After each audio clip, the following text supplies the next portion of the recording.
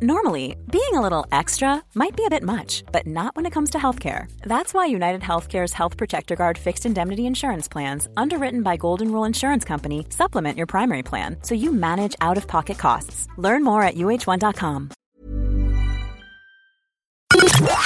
The Opinion Line on Cork's 96 FM. There's a little girl in Youghal. She's very, very tiny. She's only 2 months old now, and she was born 6 weeks preemie, so she's really only a few weeks old. Her name is Hayleigh. She was born on the 29th of November of 2023, and she has a number of very serious heart conditions, and her family have launched a GoFundMe because she needs a lot of medical treatment. Now, look, there's a lot of these out there. We don't do them all. But, Kelly, we said we'd focus on your one for a few minutes this morning. How is Hayleigh as we speak? Good morning. Good morning, PJ. She's okay. I suppose it's really day to day with her, you know. Obviously she can stop breathing at any stage, or she can have her sonatic spell, she can go blue, you know, so like it's day to day. And I suppose, like the doctors have told us, we kind of have to go back into COVID times. She's not allowed be around any of her like family members or anything like that, because if she does get a cold, like it could kill her, you know, or she could end up in ICU over it. She has a number of different heart conditions, most of them with long unpronounceable names, but she's just a very, very sick little baby. Yes, she is. And I suppose, obviously, they were asking me, like, when I was pregnant with her, was there any concerns of anything when she was in the womb? And they told me the only problem that she did have was her growth, that everything else was fine, like that they didn't actually find anything wrong with her until she came out and she was born. Yeah. You know, you have to watch her, not just day to day, hour to hour. Like, what can happen at any given time? So at any given time, so like you have to really watch her mouth just in case it starts going blue. The tugging of her breathing, she can start seriously tugging, and kind of like you'll see it from her ribs. Obviously we've been trained now to do CPR on her. It needs to be done. Like she's no mother tiny. Or father. Yeah, and that's what I was saying to them when I did leave with her. You know, I was like, oh God, like I don't know how I suppose I would do this, but they said like you're as a mother, your instincts will just kick in.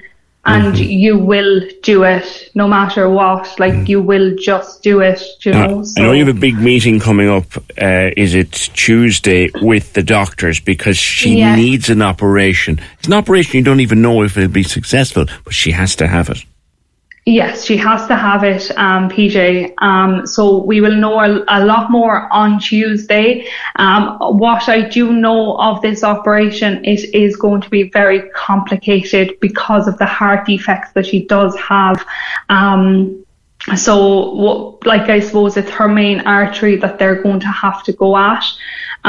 So it is that's all I know as of now, that it is going to be a very long operation and very complex as well. And she might not even come out of it. Is that reality? Yes. Yeah, and that's reality, you know, that's just the reality of us right now as a family. How do you live with that? You know, and I don't know. I have 3 other boys as well, and I suppose we're just day to day at the moment. Mm-hmm. She's facing, even if this operation, and we hope it is, even if it is a success, she has a very long, very hard road ahead of her anyway. Yes, so this isn't the end. This won't be the last operation. As she grows, obviously your heart grows when you're a child. So whatever tubes or anything that they do have to put into her heart, they will eventually have to be changed, PJ. So I'm just trying, I suppose for myself now and my family, I'm just trying to get to the operation date, as the doctor says, as safely as possible for her right now. you'll have this meeting Tuesday, but so far, and we know that there's no words to describe how brilliant the doctors are in Crumlin. They work miracles every hour of the day, not just every day of the week. And Incredible. I've met him. Yeah. Yes. And what's he saying? He's kind of saying, I suppose, I can do this. It's risky, but I can do this. Is that what he's saying to you? No, not really. He hasn't, like, the words haven't came out of his mouth yet that, okay, we're able to just bring her in and do this. No. They do really need a big meeting about this. That meeting obviously is held on the 27th. Okay. So whatever is going to come out of that meeting, I did ask him straight out. I said, like, is she going to need this surgery? And he said yes, without a doubt, she needs surgery. And it's obviously going to be open heart surgery. So they keep her sedated then as well afterwards, like, so she'll be in an induced coma as well. Wow. So she'll be in Crumlin for a long time. Yes, yeah. You're going to have to go there and pretty much stay there, aren't you? Yes, so myself and my husband, we're like, we have 3 boys at home, so our plan as of now is we're going to do the first kind of week together, just to know that she's stable and she doesn't take any turns and stuff. And then obviously when I have to start coming home to the boys as well. Yeah. How old are they? 7, 5 and 2, PJ. And 2 of them have autism, but one of them is severely autistic. So we kind of have to, we couldn't leave them for long. 7-year-old even, has he any understanding of what's... My 7-year-old, is asking questions and as to why, like, Hayleigh has to keep going into hospital, and yeah, he is starting to ask, but my 5-year-old, no, he has no understanding whatsoever. How are you holding it together? I'm not. I don't. Well, I'm trying.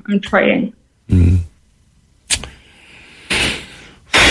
A lot of people thinking of you this morning. John Cove says, I just want to make sure that Kelly knows there are people thinking of her. It's terrible to hear of little innocent children suffering like this.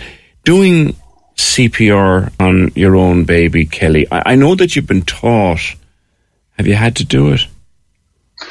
No. She came out of hospital from the NICU, actually, and obviously she was on her heart failure medications, like such as diuretics and stuff. And 2 days after we had her home, now the doctor did say to me before leaving, he said, I will give you 48 hours at home with her and that be it, like, you will be straight in. And he wasn't wrong. She took a bad turn on us at about, I think it was 2.5 days we were home. So we kind of had to get her into the position, as in, like, they've showed us a position to put her legs up and hold her in a place. Like, you have to really push her legs up to her head, say, and let the blood, like, flow quicker. It's meant to help with the blood flow. Yes. So we've kind of had to do that while we were waiting for the ambulance, and the first responders, and her breathing was just horrific. So obviously we did spend a lot more time in hospital then after that episode. Yeah. You have to bend her little legs up, right up, so that takes the blood out of the legs and keeps all the blood. Oh my God, the thoughts of it. The thoughts of it. So you kind of have to keep the blood flowing until somebody gets to you, such as first responders, ambulances, or... we're never allowed to just get into a car and go. We were told that's the one thing never to do. Okay. One of us work with her and the other then just call the ambulance, and yeah. Whoa. Now, if she can have this operation and if it's a success, will that end the need to do terrible things like that, or is it just the beginning of the road? This is only the beginning of the road, PJ. Yeah, it's only the beginning for us, yeah. Who's looking after you, and what's your husband's name? Aaron. Aaron. Who's looking after you and Aaron? Ourselves. My mother, she's been amazing through this. We were just trying to get by now day to day, PJ, and I suppose I had loads of people asking me to set up a GoFundMe just so they could help in any little bit. And normally we don't, PJ, it's not something we do, but like I'm out of work, he's out of work, and obviously that is a struggle right now for us. Of course it is. With none of us working, and obviously with what's going on, neither of us can go back to work just yet. No. Well, the GoFundMe is up there. If you go into GoFundMe and just search for Hayleigh, that's HayleighRae, it will come up. There's about 3,000 in it. This is to get you up and down to Dublin repeatedly, to try to accommodate you, to try to get, she's going to need certain medications. We're going to share that on all of our platforms, our Twitter to start with, and others besides, and people can share it forward, because you're going to need a lot of support, you're going to need a lot of help. I hope that meeting on Tuesday goes well. I hope it goes well. I really do as well. Thank you so much. You look after yourself and look after that gorgeous little girl of yours. I will, of course. Cheers, Kelly. Kelly Keneally. Cork's 96 FM. Before Shopify, were you wondering, where are my sales at? Now you're selling with Shopify, the global commerce platform supercharging your selling. You have no problem selling online, in person, on social media, and beyond. Gary, easy on the cha-ching. Oh, sorry, but my Shopify sales are through the roof. Start selling with Shopify today and discover how millions of businesses around the world use Shopify to ignite their selling. Sign up for a $1 per month trial period at shopify.com/listen. Shopify.com/listen.